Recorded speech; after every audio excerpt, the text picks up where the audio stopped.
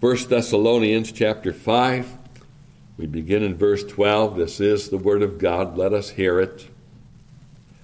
And we beseech you, brethren, to know them which labor among you and are over you in the Lord, and admonish you, and to esteem them very highly in love for their works' sake, and be at peace among yourselves.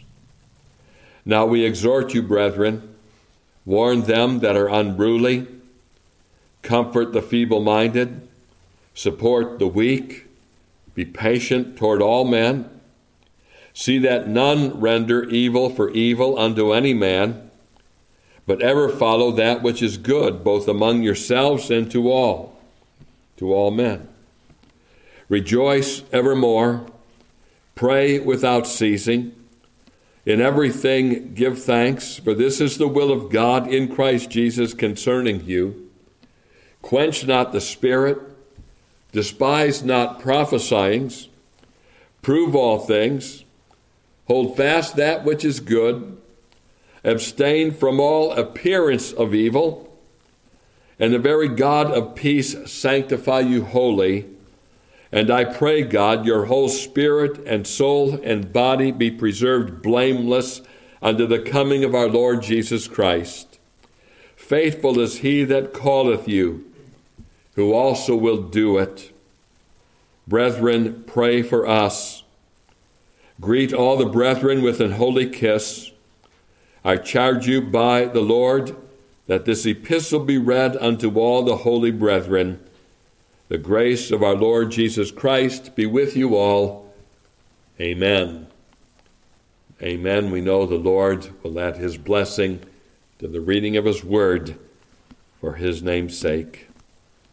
I want to call your attention in particular to verse 23. Something of a benediction here given by Paul when he says, and the very God of peace sanctify you wholly. And I pray, God, your whole spirit and soul and body be preserved blameless unto the coming of our Lord Jesus Christ. The very God of peace sanctify you wholly. The last section in chapter 5 of 1 Thessalonians could come under a category that analysts often label miscellaneous exhortations. We're familiar with the category of miscellaneous, aren't we? Whenever you budget for your household, we know this to be true in the church. There are so many things you just don't know where to put them in the budget, so you have a catch-all category called miscellaneous. And there are those that recognize the end of this epistle to be just a list of miscellaneous exhortations given by Paul. A close look at these verses do reveal, don't they, a number of exhortations. We beseech you, he writes in verse 12. Now we exhort you, he writes again in verse 14. And then we find a very concise number of exhortations that follow. Look with me at verses 14 to 22. Let me just scan these if I can.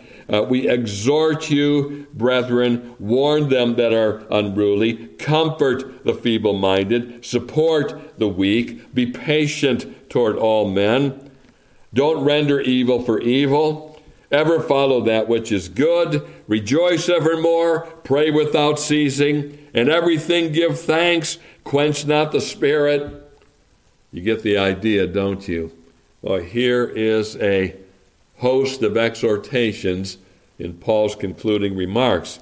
Now, are these last-minute things, do you suppose, that just came to Paul's mind as he sought to wrap up this epistle? You get the impression maybe he's running out of paper. He's got to bring this thing to a close. So here's the things that I really want to leave with you before I'm done.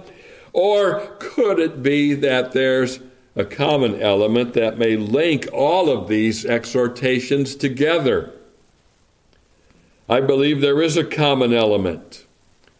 And that's what's shown to us in our text in verse 23. The very God of peace sanctify you wholly. And I pray, God, your whole spirit and soul and body be preserved blameless unto the coming of our Lord Jesus Christ. Paul had the desire for the Thessalonians to be wholly sanctified. That's tantamount to saying that he had the desire for them to grow in grace and in their knowledge of Jesus Christ. The very God of peace sanctify you wholly. And even though their lives were in many respects above reproach, Paul nevertheless recognized the potential for even greater improvement and growth in grace. I think this epistle as a whole really conveys to us the idea that as advanced as you are in so many areas, and the Thessalonians were advanced in many areas, they were advanced in brotherly love. And yet, in spite of how high up the scale they found themselves, what Paul indicates is that there is always room for improvement. Don't ever deceive yourself into thinking, I've arrived. This is as high as I can go. I cannot become any more sanctified than I am. I've attained perfection. Well, if you ever come to that view, maybe you better find a Methodist church to join. John Wesley had a phony notion of Christian perfectionism, but I think God's word indicates, no, there's room for improvement, and there always will be room for growth and improvement so long as we're in this present world. So after expressing his desire for them to abound more and more, chapter 4 and verse 1, he goes on to say that this is the will of God, even your sanctification, in chapter 4 and verse 3. And as we read the words in our text, this apostolic benediction, the very God of peace sanctify you wholly, and I pray, God, your whole spirit and soul and body be preserved blameless unto the coming of our Lord Jesus Christ. We are able to pick up in the end of this epistle not simply a few miscellaneous thoughts, but a point of emphasis which magnifies what Paul had been writing earlier in the epistle. His desire is made very clear at the end of his letter that he wants these believers to know more of Christ, draw closer to Christ, serve Christ with greater fervency and increasing fruitfulness, and steer clear of anything and everything that would get in the way of that fellowship and service. You could say, in a sense, that these miscellaneous exhortations give the substance of how this sanctifying process is to take place. How can you and I do the will of God, knowing that his will is our sanctification? Well, here's how. Warn them that are unruly, comfort the feeble-minded, support the weak, be patient toward all men. Don't render evil for evil. Follow that which is good. Rejoice evermore, pray without ceasing, in everything give thanks, quench not the spirit, despise not prophesying, prove all things, hold fast that which is good, abstain from all appearance of evil. Well, that's a pretty extensive list of things that demonstrate really the substance of sanctification. And by looking at these exhortations in the light of our sanctification, and then discovering from our text that God himself must sanctify us, then we have something of a concise but somewhat comprehensive understanding of our sanctification. Sanctification is not like justification. And since this is the month of October, a month that many designate as Reformation Month, where focus in many of our churches is on Reformation themes, always good, I think, to remind you of the distinction between justification and sanctification. In justification, we are merely the passive recipients of Christ's righteousness. His righteousness is imputed to us, freely given to us, received by faith. When you received Christ as your Savior, it brought with it what Paul calls in Romans 5 and verse 17, the gift of righteousness, a perfect gift. And this is something we cannot earn. This is something we do not deserve. We simply receive it by faith. This is our justification. Sanctification, on the other hand, is defined as a work of God's free grace that enables us to die to sin more and more and live to God more and more. That's how our shorter catechism defines it. And we do have a part to play in our sanctification. We are enabled by God, and then we do our part. This was Paul's desire then for the Thessalonian believers, that their sanctification be improved, which isn't a slight against where they were, but only a recognition that no matter where you are, there is room for growth. There is room for improvement. This is the desire, that any pastor would have for his congregation, an increase in sanctification. This is the desire that parents should have for their children, increased sanctification. This is the desire that we all should have for one another and for ourselves as individuals. And so this morning, I want to exhort and admonish you that we must strive to be wholly sanctified. Okay, the very God of peace sanctify you wholly, and I pray, God, your whole spirit and soul and body be preserved blameless unto the coming of our Lord Jesus Christ. I suppose I should probably have added to that chapter 4 and verse 3, for this is the will of God, even your sanctification. I've got on my desk, actually it's in a drawer right now, it used to sit on my desk, a laminated card with some fancy calligraphy on it, a floral design, and then a little message that says, the will of God is to do the will of God. Sounds a little bit circular, doesn't it? And I remember on one occasion, one of my grandsons was in the study, and he saw that card. The will of God is to do the will of God. What does that mean? And I explained it to him this way. In order to make sense of what's on that card, you have to understand the twofold way in which that phrase, the will of God, is being used. In the first instance, the will of God, that means, what does God want you to do? And in the next instance, where the phrase the will of God occurs, it is making reference to the revealed will of God. So what does God want you to do? What is His will? His will is that you follow His word, follow what He's revealed. The will of God, what God desires, is that we do the revealed will of God. And what is the revealed will of God? Well, in chapter 4 and verse 3 there, Paul makes it pretty plain, doesn't he? For this is the will of God, even your sanctification. So let's look at that today, and especially the exhortation, or the benediction, you could call it. Chapter 5, verse 23, the very God of peace sanctify you wholly. And as we strive to be holy, there are some things that can help us in that striving. Consider with me, first of all, that if we would strive to be wholly sanctified, we must do so by seeing God as the source of our sanctification. God as the source of our sanctification. Note again, verse 23, chapter 5, the very God of peace sanctify you wholly.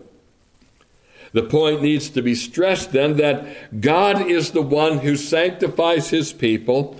It is the work of God's Holy Spirit that makes us holy, and this is what sanctification means, to be made holy.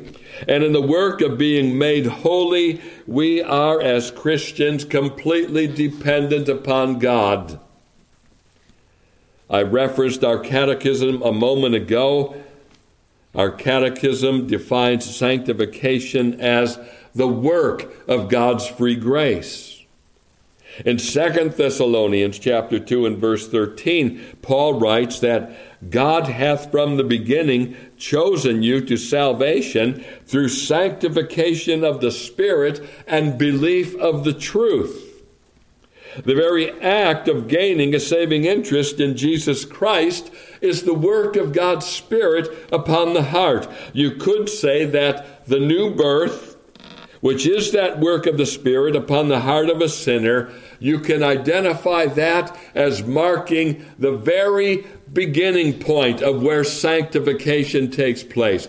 Here's where it starts, in regeneration, in the new birth, in a new nature being infused into your life. Before that, you were spiritually dead. You had really no interest in the things of God.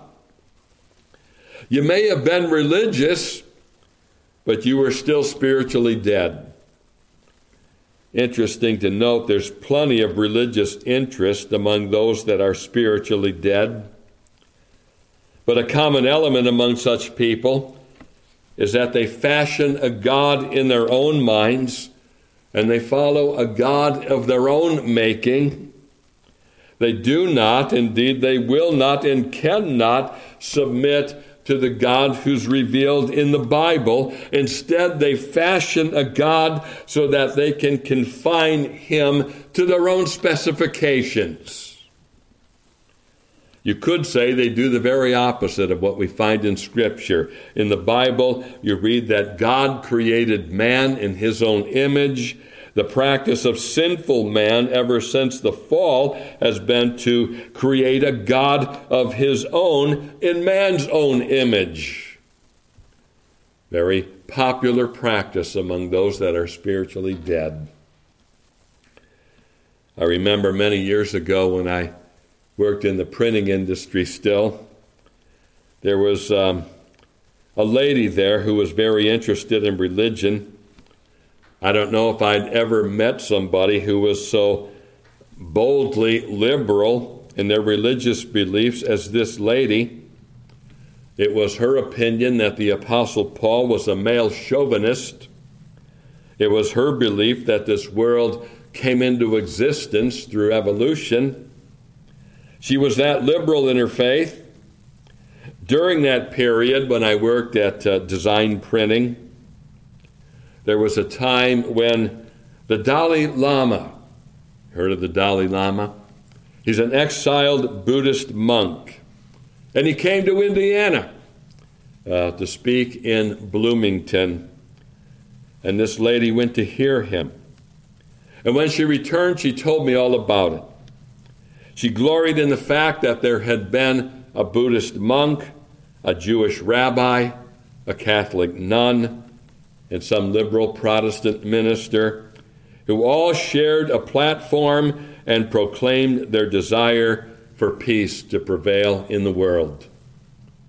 Doesn't that make you feel warm and fuzzy?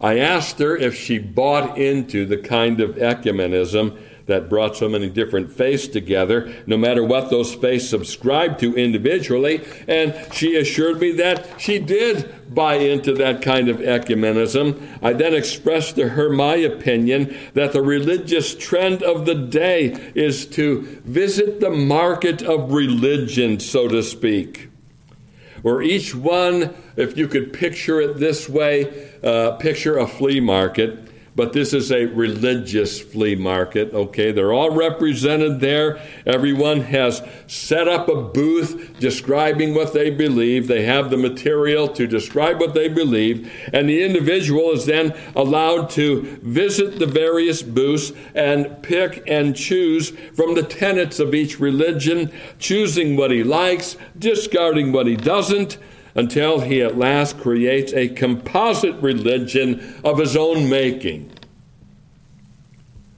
I think this lady actually liked that analogy and may have even believed in it. But then I raised a question to her. I asked her, who is God under that kind of activity? And the truth of the matter is that the individual who does the choosing becomes God. He determines for himself what is and what isn't true concerning God. And you begin to see my point, I hope, that the lost sinner does not submit to God, who has revealed himself. The lost sinner instead fashions a God in his own mind. He becomes the determiner of truth. And if I am going to decree that God has any existence at all, then he must fit the pattern that I subscribe to in my own puny little finite mind. That was your condition and mine until an act of power was wrought upon your heart and my heart.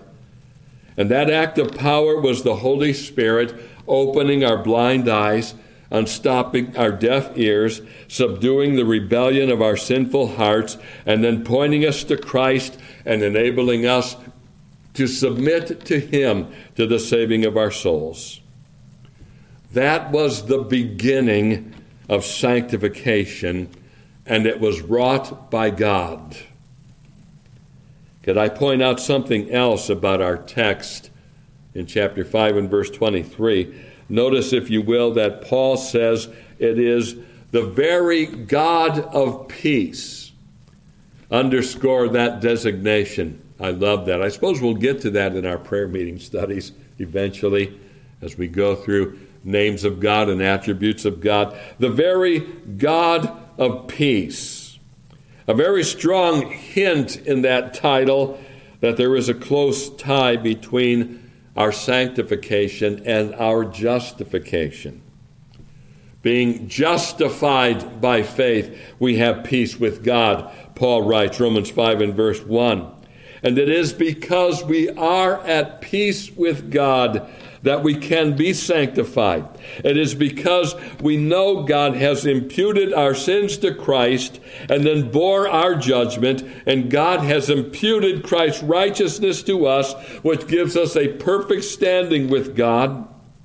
This knowledge that God can and has justly forgiven our sins is what brings peace to our souls. You've heard me say it on numerous occasions, especially in the month of October, that when it comes to justification, really you could boil it down to this. Justification is salvation as it pertains to God's justice. And it is always worth emphasizing the truth that there is a connection between salvation and God's justice. God didn't put away his justice. God didn't lower the standard of his justice. Christ rather fulfilled that standard and then paid the debt and satisfied divine justice. And unless you can, as a believer, make that connection between justification, God's justice, and salvation, if you can't make that connection, chances are you probably struggle in the whole realm of having peace with God. Because if you can't make that connection, really you're compromising the gospel to a point that makes it unbelievable to the very depth of your heart. You don't really believe, and I've heard this expressed, maybe you have too, that in salvation, what God did is he looked upon sinful men. He noted that they could not and they are not keeping the standards of the Ten Commandments, so he decided to make it easier. Here's what I'll do, he said. Instead of keeping the Ten Commandments, keep just this one. Believe on the Lord Jesus Christ, and thou shalt be saved. Now, it is absolutely true that you must believe on the Lord Jesus Christ, and thou shalt be saved. That's taken right out of Acts 16. We've got no qualm with that verse. But what we do have serious qualms over is that this somehow sacrifices the justice of God or lowers the standard of God. No, it does not. Christ fulfilled the standard. Christ satisfied every claim of the law, and then Christ paid our debt to the broken law. And when I know that, and I understand that God can be just and the justifier of him that believeth in Jesus, as a result of knowing that God is righteous in my salvation or just in my salvation, when I know that in the depth of my heart, I can be at peace with God. And in the power of that peace, gratitude becomes the driving force for everything we strive for in our sanctification. Gratitude, as we freely, by faith, strive in dependence at all times upon God to be wholly sanctified, we do this with the recognition that we are at peace with the God of the universe. In striving for holiness, we are not striving to earn something from God. We have already faced the truth that we cannot and we need not strive to earn anything from God. But because he has given us salvation and the gift of righteousness that comes with salvation, that becomes our motivation then for striving to be holy. So it becomes very important for you to understand what the basis of that title is. The very God of peace, sanctify you holy. God has made the way of peace for you and I to be at peace with him.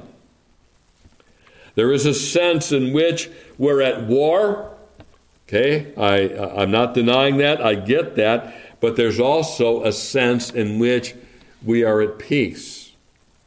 Striving for sanctification, then, the very phrase suggests a struggle. And don't we know it in our experience that it is a struggle? A struggle to avoid being overcome by the flesh and all its lusts. A struggle to avoid being overcome by the world and all its ungodly ways.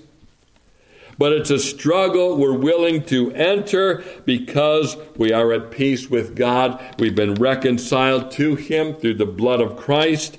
And because we are at peace with him, we take up the spiritual warfare against the world and the flesh and the devil. We do so because, as I said a moment ago, we're thankful for so great salvation.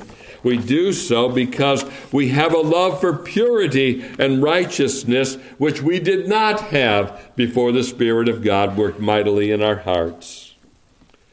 So the first thing we learn from the text then is that we strive to be wholly sanctified by seeing the very God of peace as the source of our sanctification. Consider with me next that we strive to be wholly sanctified by seeing obedience as the expression of that sanctification. Obedience is the expression of our sanctification. And under this heading, we're able to take into account the various exhortations that govern our actions and our attitudes. But before we look at those, call to mind the words of Christ. If you love me, Christ says in his word, keep my commandments. And we reply, We do love you, Lord Jesus. We love you for saving our souls. We love you for delivering us from eternal condemnation. We love you for bearing our penalty. What commandments, Lord, would you have us to keep?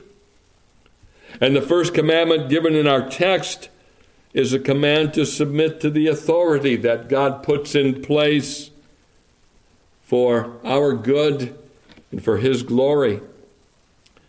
Look with me at verses 12 and 13 now in 1 Thessalonians 5.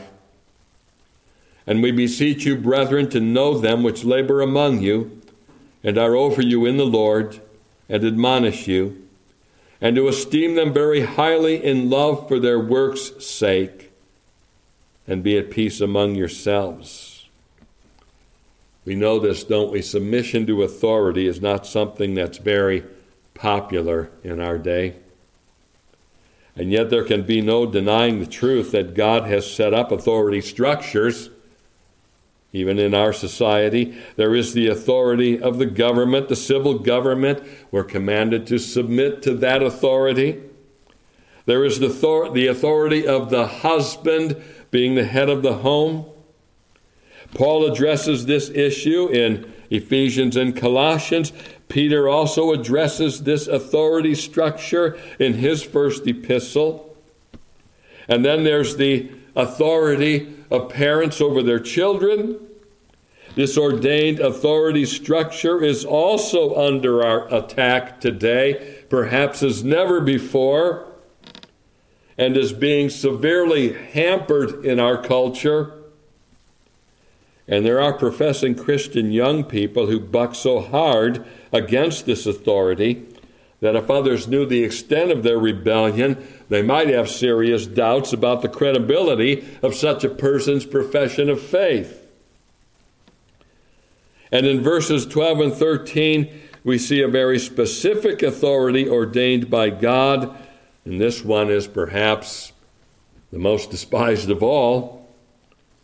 It's church authority. Can you believe it? Church authority. Esteem them or respect them, Paul says. Why? Because they're so intelligent and spiritual and more godly than anyone else? No.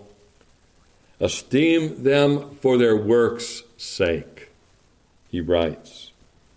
Those who are in positions of leadership within the church are accountable to others and are ultimately accountable to God himself for others.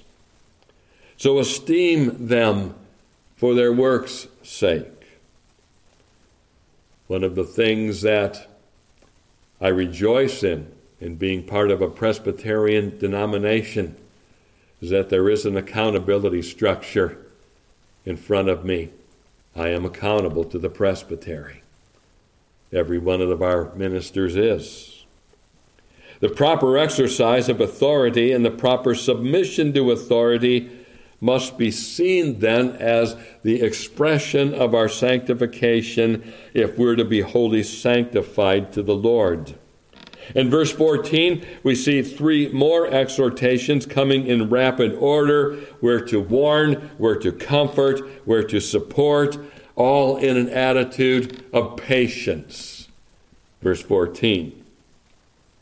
The word warn is an interesting word in the Greek. It's the same word that in verse 12 is translated by the word admonish. So admonish or warn. And the word in the Greek is noutheteo. Noutheteo.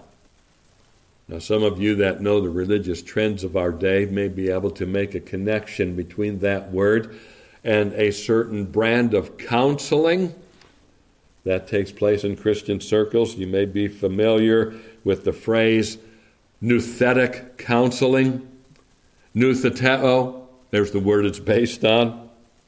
This is the kind of counseling that is advocated by J. Adams. It's recognized as being a very good source for biblical counseling because it purports to be from a Reformed perspective. And the word noutheteo speaks literally of confrontational counseling. The idea is emphasized that a man is personally responsible to God, and this kind of counseling places a strong emphasis on that responsibility. Under this kind of counseling, sin in a believer's life is confronted and faced and dealt with. I suppose you could say, in a sense, that the pulpit ministry of a Bible-believing church becomes a form of nouthetic counseling. Preach the word, Paul writes to Timothy. Reprove, rebuke, and exhort with all long-suffering and doctrine. Interesting, isn't it, that of the three terms used in that verse to describe preaching, two of them are confrontational in nature: reprove and rebuke. That's kind of what my job becomes here, doesn't it?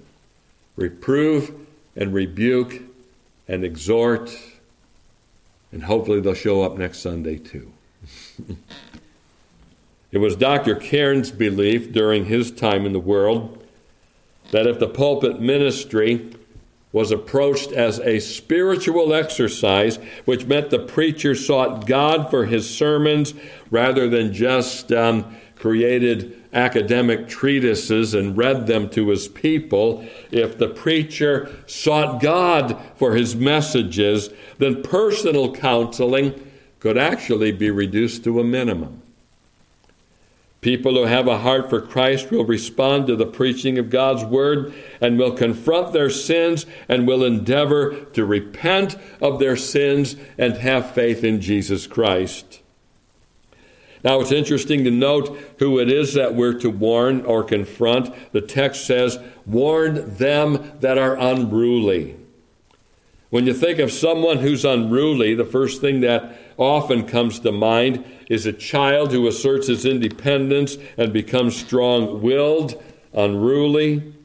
He desires to have his own way, and in the strength of that desire, he becomes unruly. I find it interesting, however, that the Greek lexicon I consulted says this word unruly was used in Greek society of those who did not show up for work.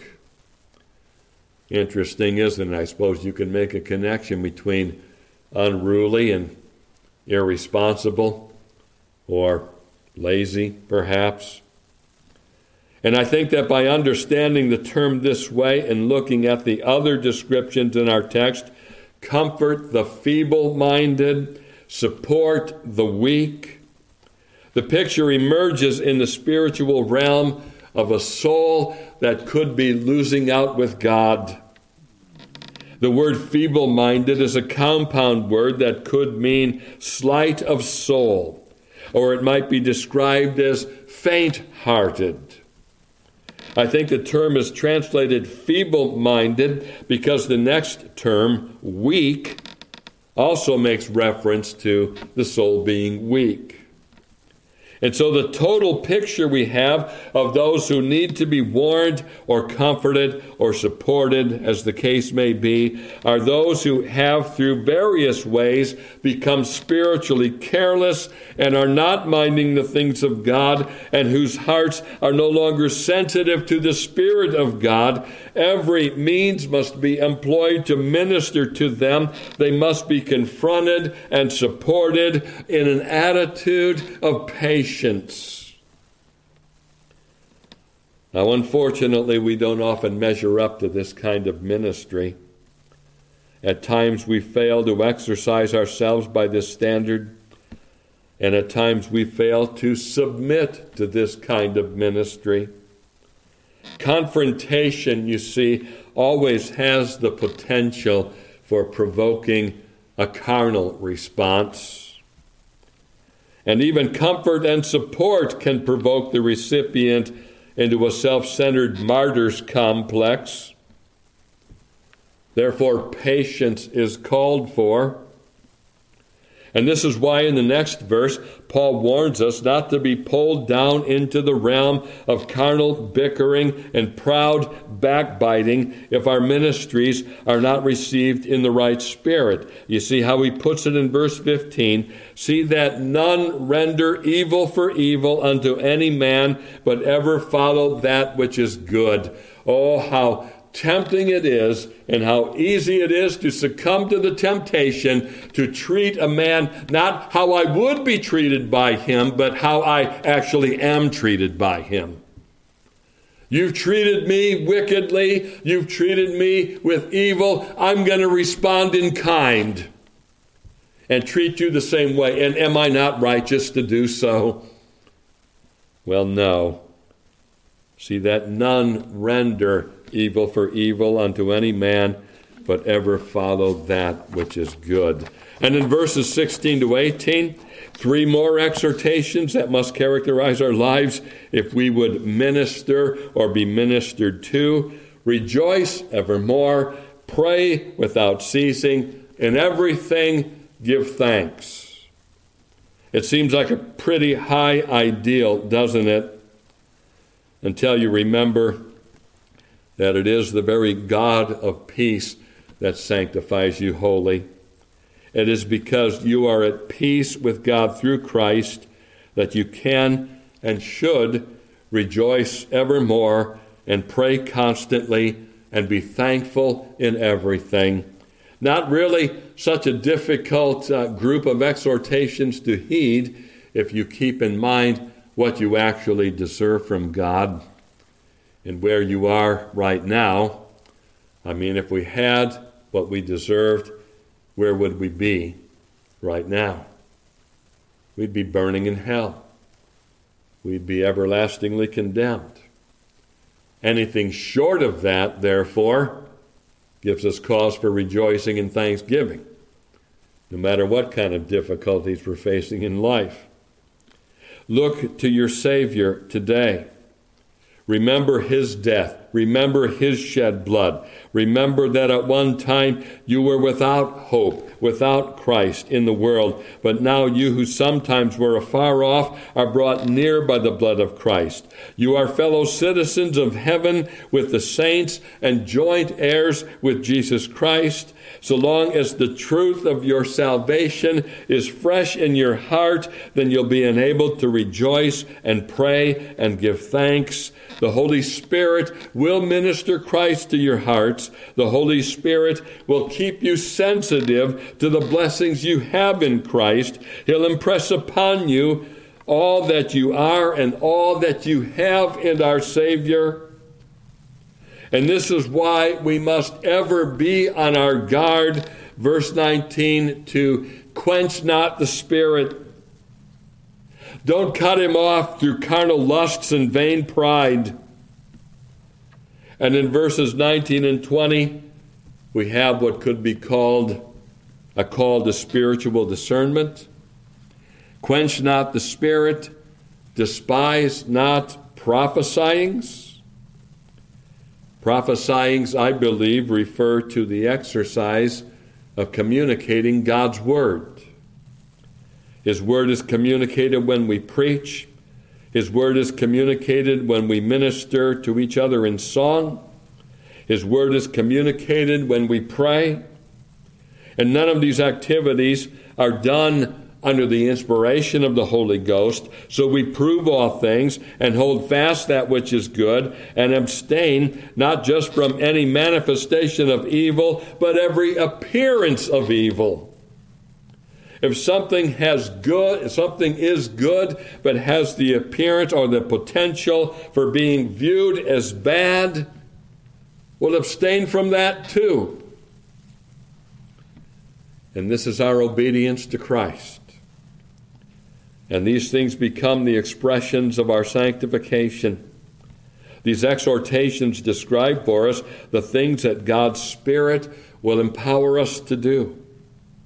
You should expect, then, to find from God the enabling power to submit and the enabling power to minister or serve and the enabling power to exercise spiritual discernment, all in an attitude of patience and joy and thanksgiving.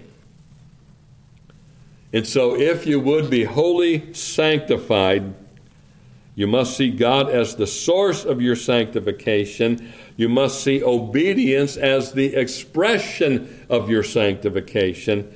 And finally and briefly, if you would be wholly sanctified, you do so by seeing your own personal ministry as a contributing force to your sanctification. You have a ministry to perform. We all do. There's a very clear emphasis throughout this epistle to the Thessalonians to the need for Christians to minister to each other. Look at what Paul says, for example, chapter 4, verse 18, "Wherefore, comfort one another with these words." Chapter 5, verse 11, "Wherefore, comfort yourselves together and edify one another, even as also ye do." Keep it up, he's saying. You're doing this, don't stop doing it. Indeed, increase and abound in it more and more. Chapter 5, verse 14, "Now we exhort you, brethren, warn them who are unruly, comfort the feeble-minded, support the weak, be patient toward all men." And do you notice who is to carry on the warning and the comforting and the supporting? Paul's not warning them or comforting or supporting them in that text. He's rather telling them to carry out this ministry of warning and comforting and supporting among themselves. I see that point as being something that is essential to the vitality of a church. The devil has succeeded, to a very large degree, it would seem, in destroying the church as an institution in America. What then can we do to resist the devil in our church?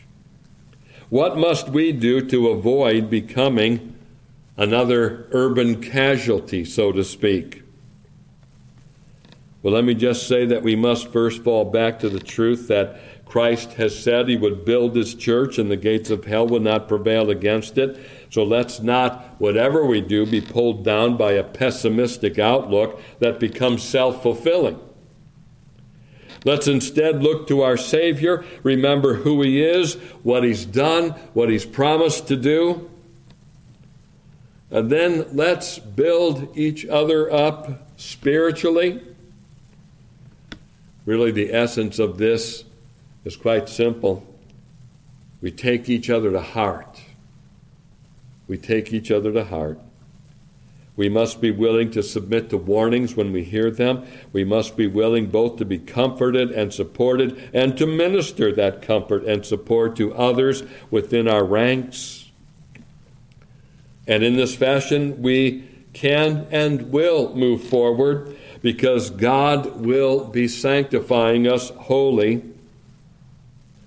I do not believe that any church that is engaged in this scriptural and spiritual practice of ministry need ever fear failure. And so, may the very God of peace sanctify you wholly. And I pray, God, your whole spirit and soul and body be preserved blameless unto the coming of our Lord Jesus Christ. Let's close then in prayer.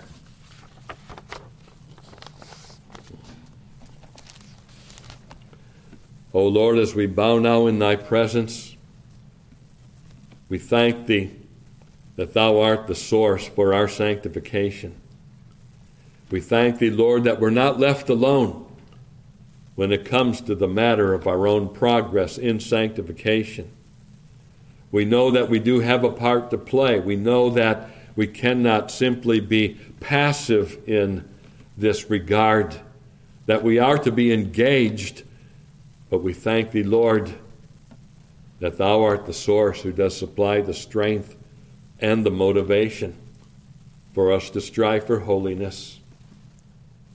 So, Lord, may we, with total dependence upon Thee, believing as we do that Christ died for our sins, may we draw from His everlasting love and His atoning death the motivation that we need to apply ourselves wholly to advancing in holiness.